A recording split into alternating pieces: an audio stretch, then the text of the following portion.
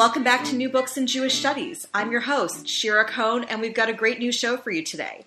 I'm here with Jeffrey Gurock, Libby M. Clapperman Professor of Jewish History at Yeshiva University.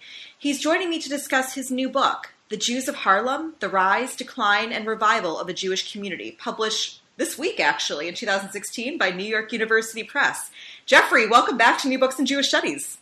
Thank you very much. It's a pleasure to be with your community. Excellent.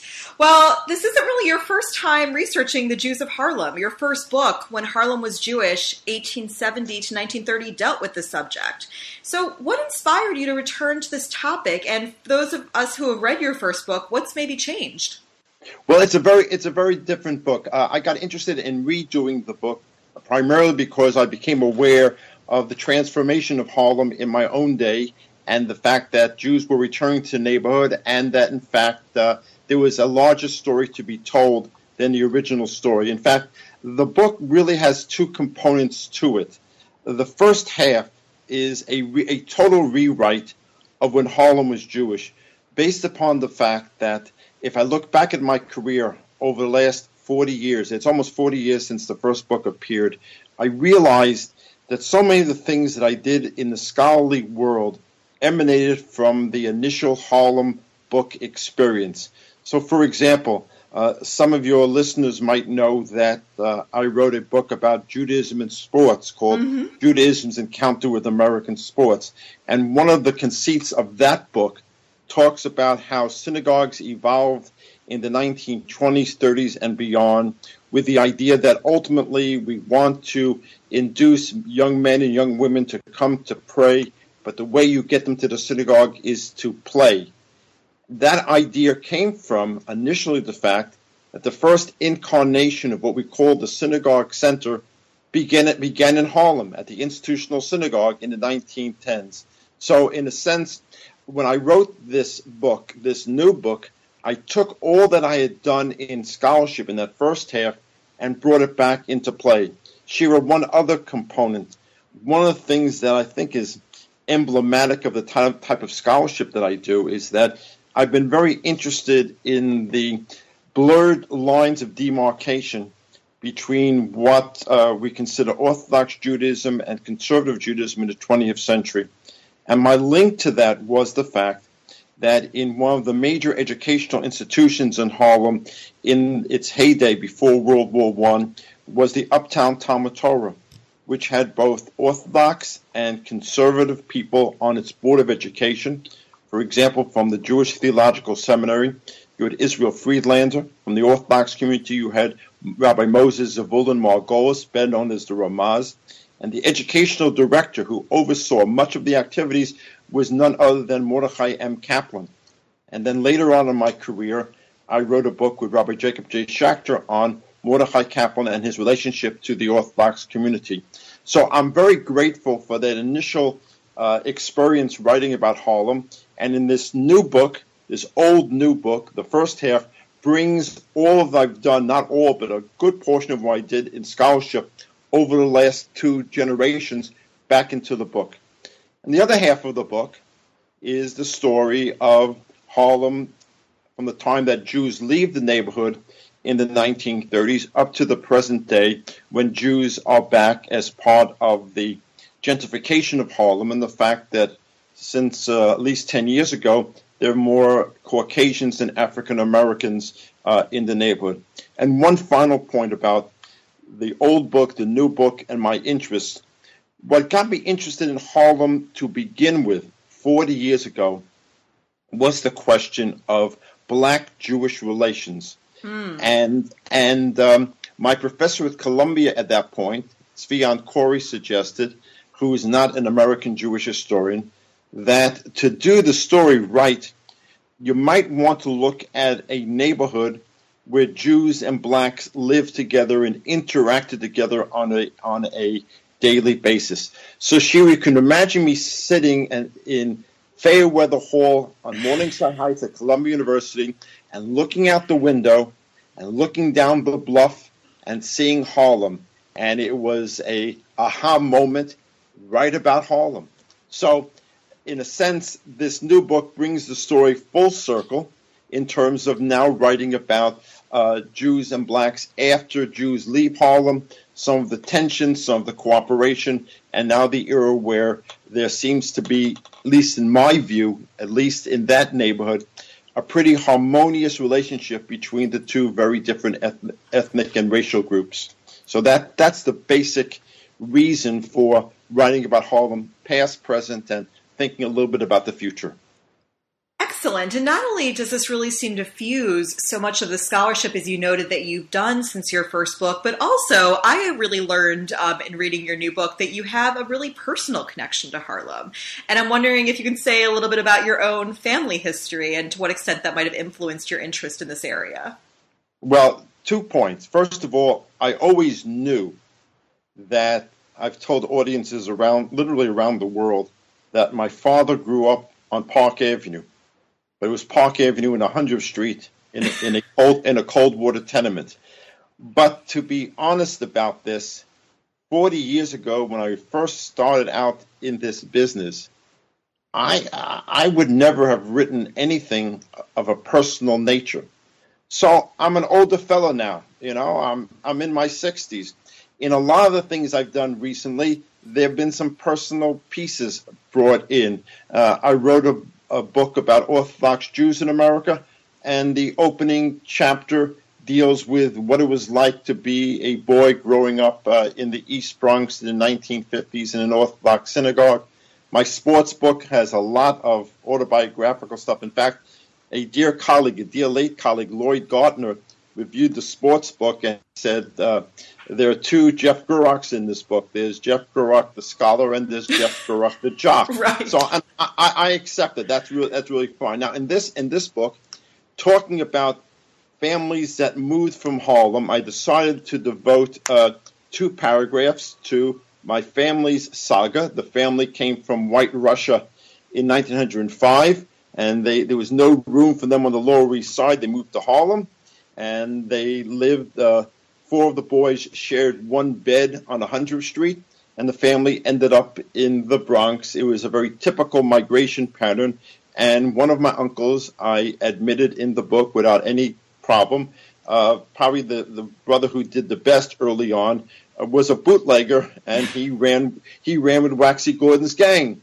So at this point, running about the personal, I'm very comfortable about doing it. And frankly, as I look at the first book as compared to the second one, and this is a very self-serving remark, but I'll make it anyhow. Go for it. The older you get, the more that you do, the more that you write, I think the better you get as a writer. You have kids who are 14 years old who are in Harvard doing differential equations in mathematics. That's not what we are as historians. The more we write, the more personal, and the voice is different. So, the Gurocks appear in the book for at least 2 paragraphs, so that when relatives of mine read this book, they will not say the book is boring because the family was not mentioned in the first book. And as you said, your family came to Harlem in the first decade of the 20th century, but your book really starts tracing the roots of this community from the 1870s forward. And I'm wondering if you can tell people a little bit about this first generation, let's say, of Jewish residents of Harlem, why they came to the area, and who else was there at the time. Paint me a picture of early Harlem settlement. Well, remember, New York City, until the late 1890s, consisted of one borough and a portion of the Bronx. That's Manhattan and a portion of the Bronx. Brooklyn and Queens, of course, were separate areas. That's Long Island, a different island, dating back to the 17th and 18th century. In any event, in the period before the 1880s, to move from the Lower East Side to Harlem was almost like we often talk about during this time period, peddler sagas of people who leave the urban areas and they strike out and they establish small entrepreneurial activities away from the city. That's what it's like to live in Harlem. So we have handfuls of Jews living around 125th Street, east to west. I was able to identify a number of families. In fact, one other piece about this book, which is new. Let me just throw a bouquet at Ancestry.com. I was able to identify one family, Israel and Emma Stone. I was able to trace their lives in Harlem and beyond from the 1860s down to the 1930s and even beyond. So to live in Harlem was to live apart from the city, living in a almost rural environment. And although I don't say this humorously in the book, I'll say this humorously to you. If you lived in Harlem and you wanted to get downtown to the Battery, the only way you could get there was either by horse-drawn omnibus, or during the summer, a steamboat took you from 125th Street and the East River downtown, and the ride would take between 45 minutes to an hour. Today, in 2016, it takes between 45 minutes to the hour to do the same trick. So things have changed, but in some respects, they haven't changed. In any event, these Jews live in a WASP community. As far as I can tell, there's very limited anti-Semitism. In fact, I came across a speech made by a Colonel Alonzo Caldwell, who had served in the Civil War, who speaks at the Harlem YMHA in the 1870s. And interestingly enough, right now, literally right now, a JCC is being established in Harlem more than 100 years after the last JCC closed. And he said, Harlemites, you should buy your shoes at Zabinski's and you should buy your clothes at Israel Stone's store. So I lucked out. I had a source which linked my story with the story of Jews in Harlem. But we're talking about a very small community. And the reason for the smallness of the community is what I suggested a few moments ago, the absence of rapid transit. It's only in the 1880s and then beyond that first elevated railroads come up to Harlem. And then after the turn of the century, the subways make it to Harlem, making it possible for people to either move uptown and commute. And Shira, for me as an urban historian, commutation, rapid transit, those types of dynamics, which I studied with Professor Kenneth T. Jackson at Columbia a long time ago, a great historian and a good friend, is very important understanding how cities develop and how groups live in that area. So that's the early period of Harlem. There's one synagogue, which is today Temple Israel. Later on, it would attract people like Cyrus Sulzberger of the New York Times fame and other distinguished and less distinguished German Jews. And as you mentioned, I really think for anyone really interested in urban development more generally, this book really gives you a good sense as to city planning and waste management and all the other elements in between. As more Jews start finding their way to Harlem at the end of the 20th century, I'm wondering if you can say a bit more about this relationship to what I think most people think of as the quintessential Jewish neighborhood of New York City, that of the Lower East Side. What kind of relationship, if any, was there between these two locations? Well, in the early 20th century, two types, class-wise, economically, end up living in Harlem. On the one hand, you have people like my grandparents, the Guraks, who were working-class people.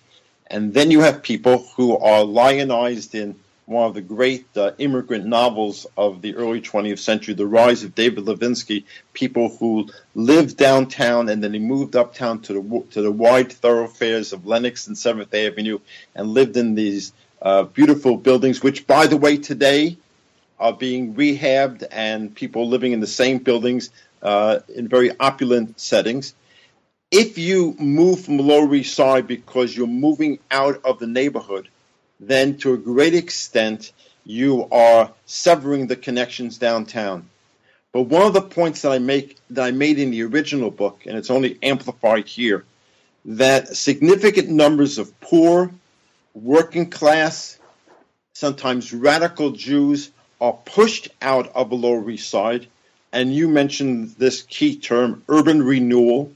One of the things that goes on downtown in the 1890s and the first decade of the 20th century is that to relieve overcrowding, public parks, swimming pools, bridges, new law tenements are built, and that makes life better for those people who live downtown. But for poor people, there's less room downtown. They're moved uptown. And I think one of the messages of the book, which I talk about at the end, in terms of looking at New York's history, is that urban renewal, which is a constant in this dynamic city, has both its pluses and minuses. So if you're a poor person and you're pushed out of the Lower East Side before you want to maintain a connection both culturally, religiously, and politically downtown. So there's a very vibrant Arbiter Ring Workman's Circle branch in Harlem. I have a very nice picture in the book of an Arbiter Ring Sunday school class, or high school class actually. The Socialist Party is very powerful in Harlem. They attempt to elect a congressman from this district, emulating what happened downtown just a few years earlier. You have a yeshiva community uptown, just like downtown, and they see themselves as an extension of the downtown community. So sometimes when I lecture about the book and people raise their hand, they say they have relatives who lived in Harlem, I ask them if they know where they lived. And based upon where they lived, I can say, well, obviously your grandparents were tailors or other work or construction workers. And they say, how do you know? Well, because depending on where you lived in this community, and Shira, Harlem is not one community, but at least two communities of Jews, very, very different stories. And the two uptown communities, the poor and the more affluent community, don't always get along, which is also an interesting story to be told. And not only are there these class distinctions within these Harlem communities, or the community, depending on how you want to define it, one of the things I found very interesting about this book is your incorporation of non-Ashkenazic Jews into the story of Harlem, even really from the founding of this neighborhood. I wonder if you could say a little bit more about that. Well, in terms of the evolution of the field, I have to tell you, a colleague of ours, Aviva Ben-Ur, about 8 or 9 years ago, figuratively took all of us to the woodshed, because she argued correctly that most of the major or less than major works on Jews in New York, whether it's my work or my good friend Deborah Dash Moore's work or others, or Hasia Dinah's work, all important scholars, really didn't deal with the Sephardic community. And there's a Sephardic migration to America, not nearly as large as the East European migration after the turn of the 20th century. And there's a Sephardic component in Harlem. So I'm very glad you picked up on that, because I felt this time around it would be important for me to tell the story of those Jews as well as the Ashkenazic Jews. And while we're on the subject of people that I left out last time and brought in this time, in the original When Harlem Was Jewish book, there's a footnote to the existence of a Black Hebrew congregation, or a number of Black Hebrew congregations, and I decided to be more, I thought it was appropriate to talk about them as well, and to talk about the textured relationship between Caucasian Jews and black Jews. So they made it into this book, whereas as I mentioned a moment ago, in the prior book, they're only a footnote. So I had the unique opportunity, I guess, in the first half of the book to do a rewrite based upon what I've learned in terms of my own work and other people's work over the last 40 years. I got to tell you, in my seminar last spring with a number of my students, I had them read portions of the first book and portions in manuscript form of the second book and see if they could pick up on the comparisons. And to some extent they did, which was very gratifying to me. Sounds like a great exercise for graduate classes. Well, at least it worked for me. I hope the students gained from that exercise. Well, as you've mentioned a couple of times, the real focus, especially of the second half of this book, is really looking at the interethnic relations between Jews and blacks in Harlem and its environs. And certainly when people think of Harlem, African Americans are often the first group they think of who are associated with this neighborhood. But you really argue that there's a longer and really fascinating history of both interethnic cooperation and tension between blacks and Jews. So can you tell us a bit about the contours of these relationships? Well, a good quarter of the book deals with black-Jewish relations in Harlem from the turn of the 20th century up until the present day, and it appears in different chapters. And I guess the first thing I would say about this is that I try to argue, and again, this is the advice of my professor of 40 years ago coming full circle, that there's no one Jewish voice or one Jewish view of African Americans, and similarly, there's no one black view of Jews over this long haul.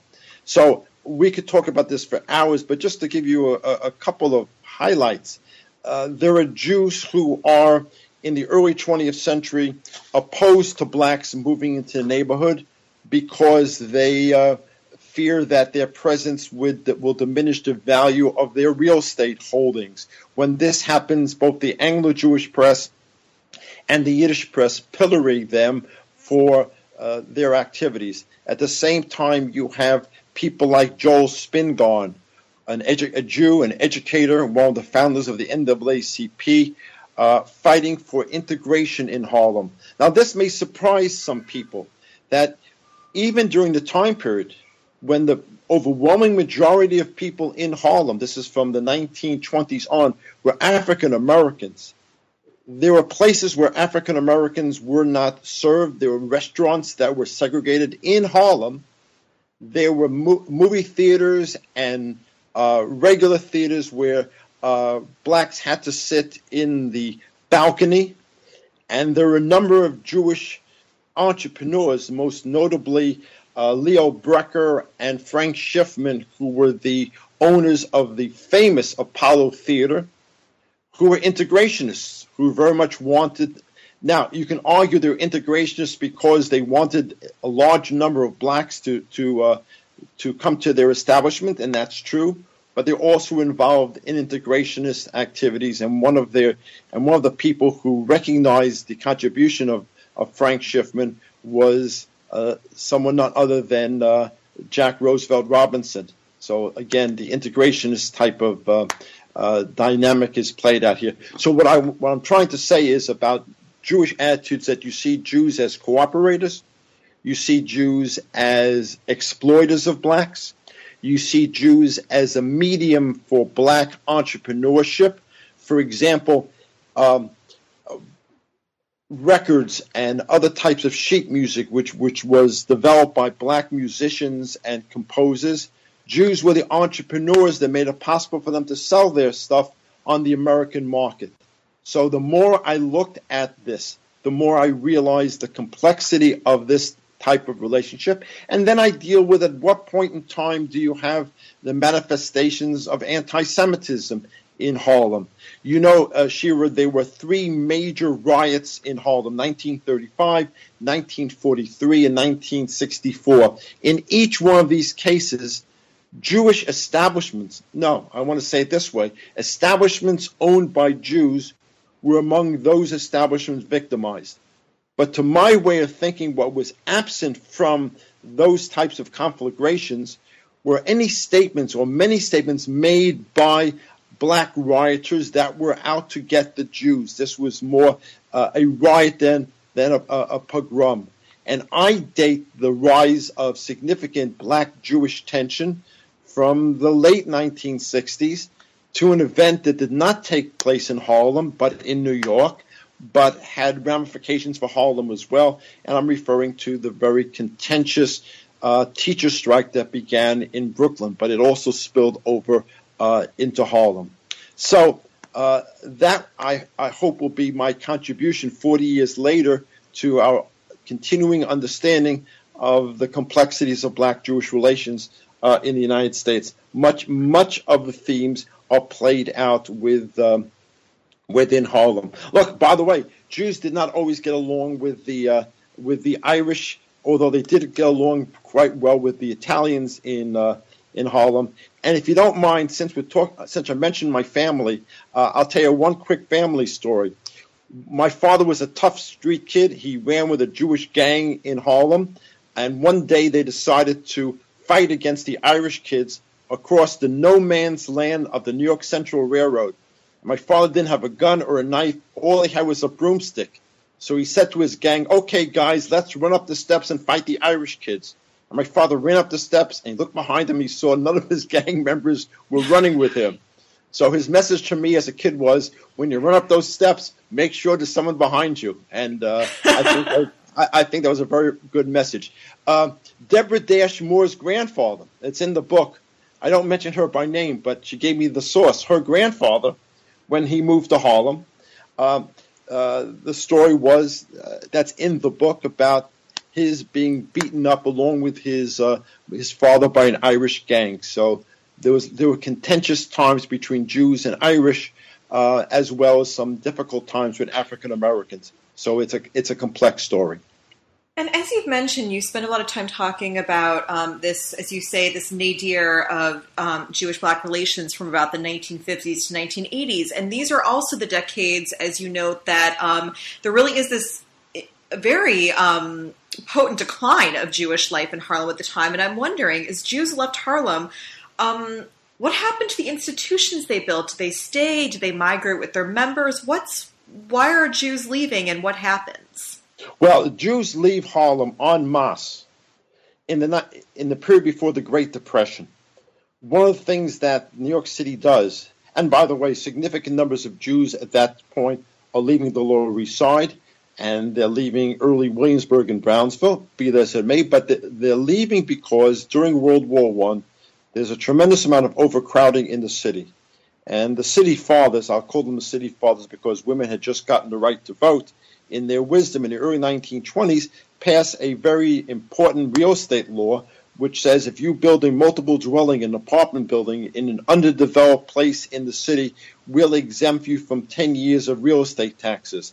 So under that mandate, whole new communities are grown up in other parts of the city, which Deborah Moore talks about extensively in At Home in America, whether it's the Grand Concourse in the Bronx, or again, the Gruroks live off the Grand Concourse because the Grand Concourse was grand. Davidson Avenue was not nearly as grand.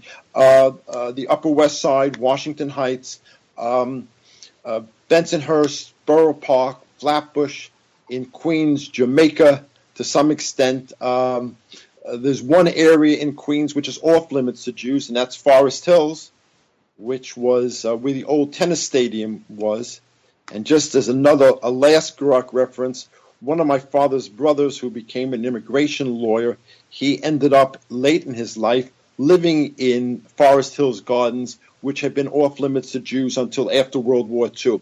Now, as far as the institutions are concerned, look, at one point I argue that there were over 100 synagogues or congregations in Harlem. Most of them were storefronts, shtibels, as you would call them. Mm-hmm. The grand synagogues of Harlem, which are now churches, which I show when I do walking tours of Harlem, most of them moved to the west side, whether it's Congregation Hor Tzedek or the Institutional Synagogue or Shaarei Tzedek or Anshe Chesed. All of them end up in the 1920s in the newly developed west part of Manhattan, and a few of them migrate to the Bronx. But those who belong to ephemeral synagogues, frankly, without being too maudlin about it, the only place you can really find evidence of these synagogues in Harlem is if you go to some of the cemeteries in New Jersey, like where my grandparents and parents are buried in Lodi, New Jersey. If you go there, there's a whole section and you see the names of these congregations that are no more. These were Landsmannschaft congregations, congregations of people from the old hometown. So by 1930, the Jewish population of Harlem has shrunk from approximately 175,000 Jews, which was made the largest Jewish community in the second largest Jewish community in the entire country, to about 5,000 Jews. And Jews do not begin returning as residents of Harlem until the last 10, 15 years. I can't give you numbers, but they're clearly a significant component in the Caucasian population within a gentrified Harlem. Well, let's turn to this question of revival, which is certainly a very new contribution to the literature on American Jewry. Why do you think in the past 10 to 15 years Harlem has once again witnessed a revival of its Jewish community? And since you mentioned that the JCC is just opening now, it's probably not because of its institutions. What are the pull factors here? Well, the JCC is trying to convince Jews who've moved to Harlem to identify Jewishly. I argued in one of my earlier books called Jews in Gotham that even at the most difficult times for New York City in the 1970s, there was incipient gentrification going on in certain neighborhoods like Columbus Avenue in the 80s and 90s, which as a kid I remember being a very tough, broken down neighborhood. So gentrification has a lot to do, it's not only a Jewish story, it's a New York story, but a desire of people to no longer live in suburbia and to fight their way into the city every day. And in some respect, the Harlem story is a little bit later than other places like in Brooklyn or in Manhattan, but that same desire to live within the city and to take part in so many of the good things the city has to offer is a very important pull factor. And Shira, you know, what it tells me is, again, going full circle, is that some of the same motivation that led people like the fictional character David Levinsky to move uptown to live in close proximity to his work downtown by virtue of taking the subways, is repeating itself today. Now, the issue is for me, the issue, and I'm very clear about it in my own mind, the issue for me in terms of these neighborhoods is to what Jews seem to be very comfortable living in a multicultural neighborhood.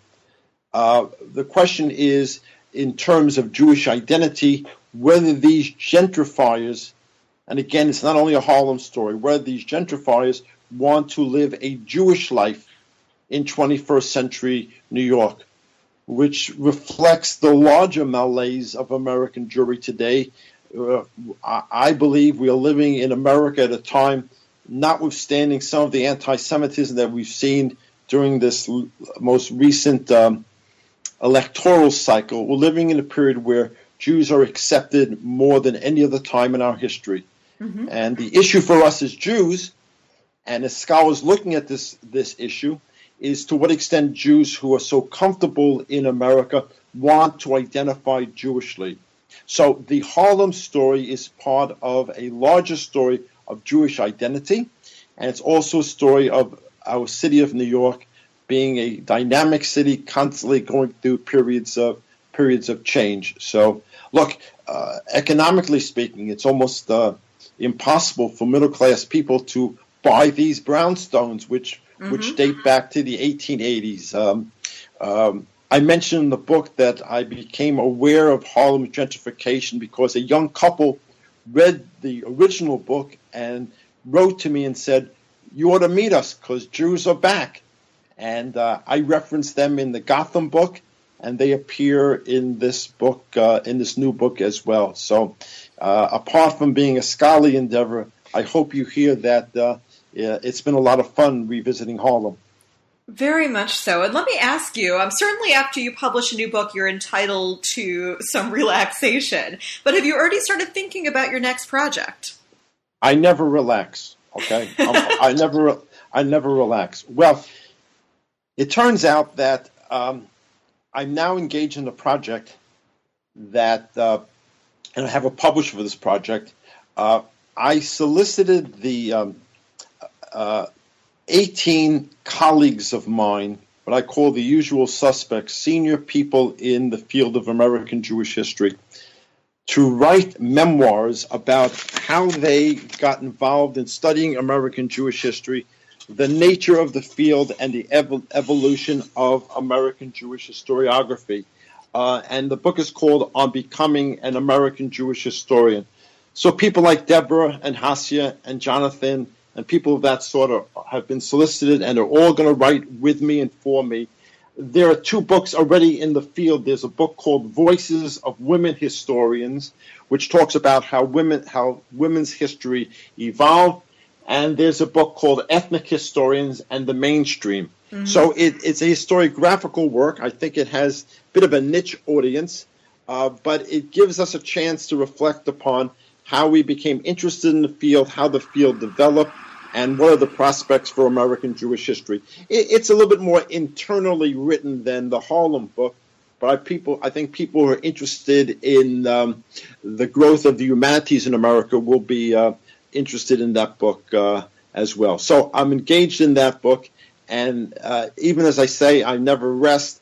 I'm looking for another big project, but in the meantime, you're right. Let's enjoy the ride as I'm riding through this book at this point. Well, Jeffrey, thanks again for being on the show. Again, everyone, please check out The Jews of Harlem, The Rise, Decline, and Revival of a Jewish Community by Jeffrey Gurok, published in 2016 by New York University Press. Thanks again for listening, and we'll see you next time.